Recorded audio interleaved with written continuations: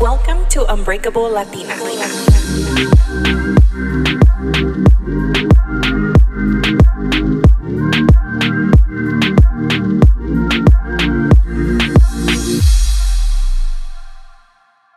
Hi guys, welcome back to Unbreakable Latina. This is your host Melina. I hope you're having an amazing day, whatever day you're listening to this on. I'm recording on Sunday. It's almost 5 o'clock. I laid in bed for like 2 hours and I actually took a nap, which is really not like me. And I'm like, am I sick? But no, your girl has been living life and just doing a bunch of stuff, and it caught up to me. I get why people take naps, because I have never been a napper, but I think it's because I always make sure to prioritize my sleep. But lately I've been living life and definitely not prioritizing my sleep, but I've made some good memories. So last week on Sunday, I hung out with my mom and my sister, went to Marshall's. We went to Panini Kebab, which is one of my favorite restaurants. I love Mediterranean food. So we hung out before my mom left to Hawaii. I took her to my brother's house because they were going, and then hung out there for a little bit. Y en la noche, I ended up going out for a night in the town, and I got home at 2 in the morning.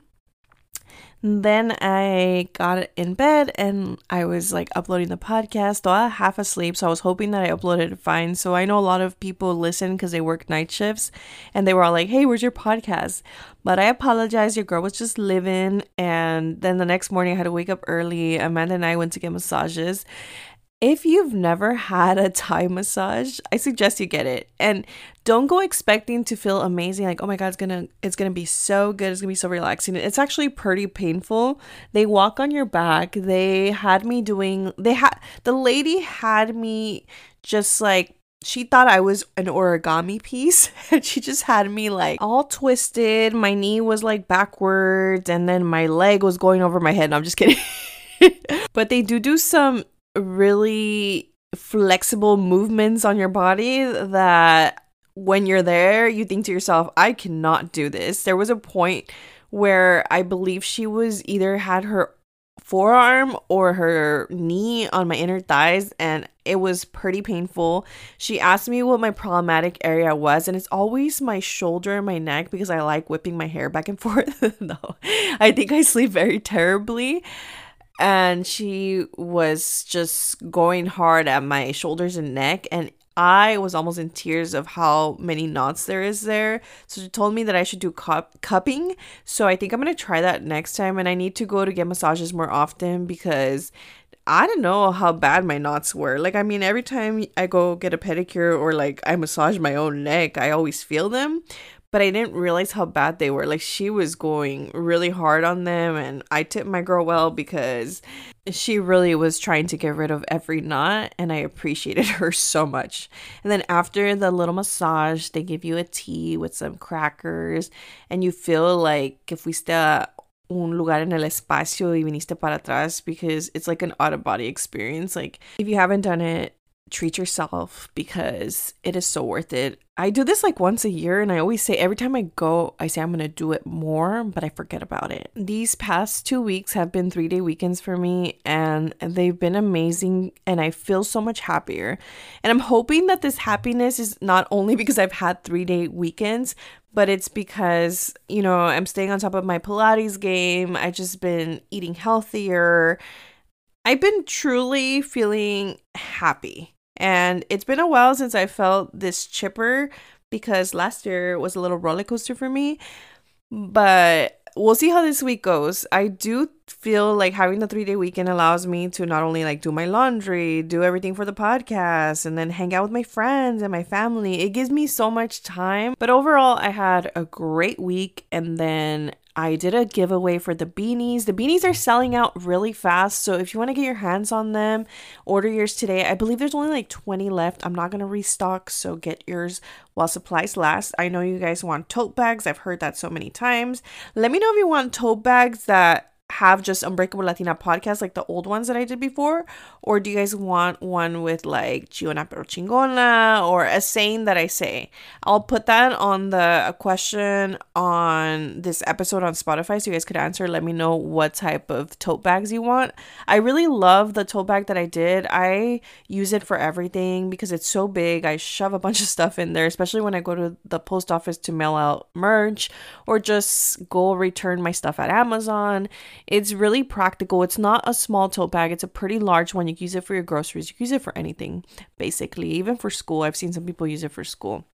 But let me know what kind of tote bags you guys want. Today, my little sister, Roxy, she ran a half marathon and we went to go see her and just cheer on for her. It was really inspiring to see everybody like finish. And I think I'm going to start running. I know everyone's doing it and I want to do it too. I want to be cool.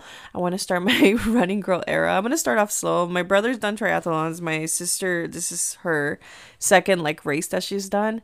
But I don't know, it's inspiring and I think that running is going to help my fitness journey just get better. So if you see me running, go cheer me on. If you don't see me running, make me run. So on this week's episode, I wanted to talk about showing up for yourself and how important it is. I think it's so easy for us to show up for our family members, for our significant others, for your friends, but we truly sometimes forget about ourselves and put ourselves kind of last. I felt the need to talk about this because just observing my sister go through this training of a half marathon and just showing up for herself and staying committed and determined to accomplish this goal and just seeing her do it was truly inspiring. And just reflecting back onto my self-love healing journey, I finally showed up for myself in a lot of ways and my life completely turned around. As a recovering people pleaser, I think this was such a challenge for me to learn to show up for myself first before I show up for anybody, because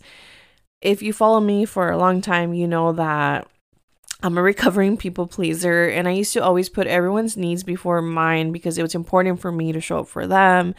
And then sometimes I would leave myself on the back burner. Oh, it's not that serious. Like, I'll get it done another day. Or let me cancel my workout class because somebody needs me to do something. Or let me change my schedule because someone decided to throw an event, but I already had plans. When I learned to show up for myself before anybody else, I feel like I became happier. When you show up for yourself, you're committing to your goals, your desires, you're putting yourself first no matter what. And I think it's important to put yourself first before you can show up for anybody else. Because I know there's times where I've put other people before myself and then I felt resentment and I felt unhappy. So if you're feeling like that, maybe it's time that you prioritize yourself. If you struggle with putting yourself first and showing up for yourself, think about it this way. Why do you show up for others?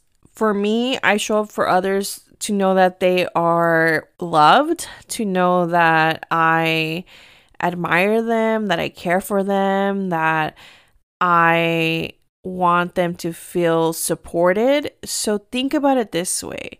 Show up for yourself because you want to show yourself love, because you want to show yourself support, you want to show yourself motivation, and just being your own biggest cheerleader. I'm pretty sure if you've taken a workout class, there's always like the moment where you're suffering because you're planking or you're doing like a hard workout, and then the instructor or the coach tells you like, you show up for yourself today, like thank yourself for showing up. And when you think about that, when you're dying, like for me, it's when I'm planking in Pilates and the instructor is all trying to motivate us and say like, you showed up for yourself today, be proud of you. When you start applying that to life, it is a shift in your life that you didn't know you needed. So how are we going to start showing up for ourselves? So the first step is thinking, writing down your goals, making a vision board. What are your goals for this year, for the next few months? My vision board has helped me so much, and a lot of people make fun of it because I used to be that person that made fun of people with vision boards. I'm like, that is not even true. But when you visualize or when you write down what your goals are, they start becoming reality because I feel like once you write something down or you have like a visual aid, it's something that gets stuck in your head. I don't know what it is. I know there's research to this, I'm sure, because if you write stuff down, like for me, when I write notes, I remember things. Showing up for yourself also means doing things that you like to do, something that you're passionate about, a hobby that you like to do. For me, my hobby, my passion, besides podcasting, is thrifting. I get such a serotonin boost out of thrifting. It makes me happy. I think that's like my fun thing to do. It might not be everyone's cup of tea. A lot of people are like, ew, I can't believe you wear stuff from the thrift store.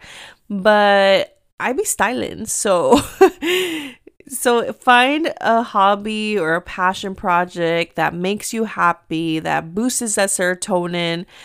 Don't wait for anyone to go do that with you. If it's like a painting class, go do one on your own. I know it's kind of scary to go out on your own, but if you've been waiting for people to do these hobbies with you and you don't do them because you don't want to do them alone, like stop waiting for people. Just go for yourself. Get that little serotonin boost. Showing up for yourself can also mean slowing down. It doesn't always have to be like you have to do this, that.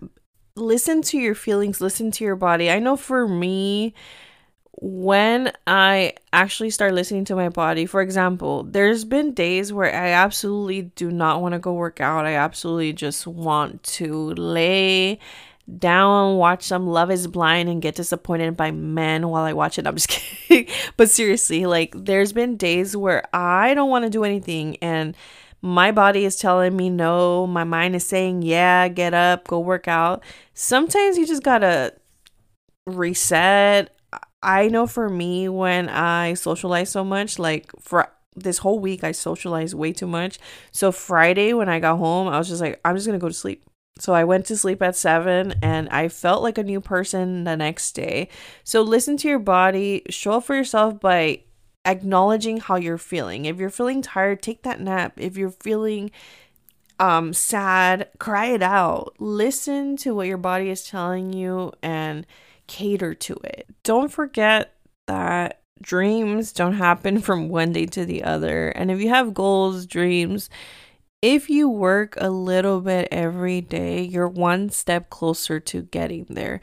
I feel like for me, it's been hard to. Someone asked me the other day, actually, how do you balance everything? I have never found the balance, but I have learned that if I do one small thing every day, it gets me closer to the goal.